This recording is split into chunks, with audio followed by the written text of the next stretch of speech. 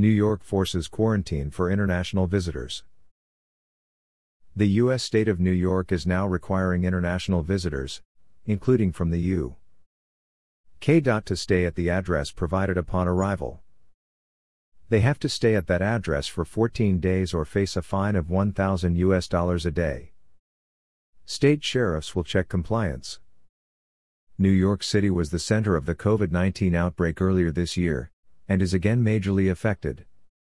More than 3,200 died in the United States today on coronavirus.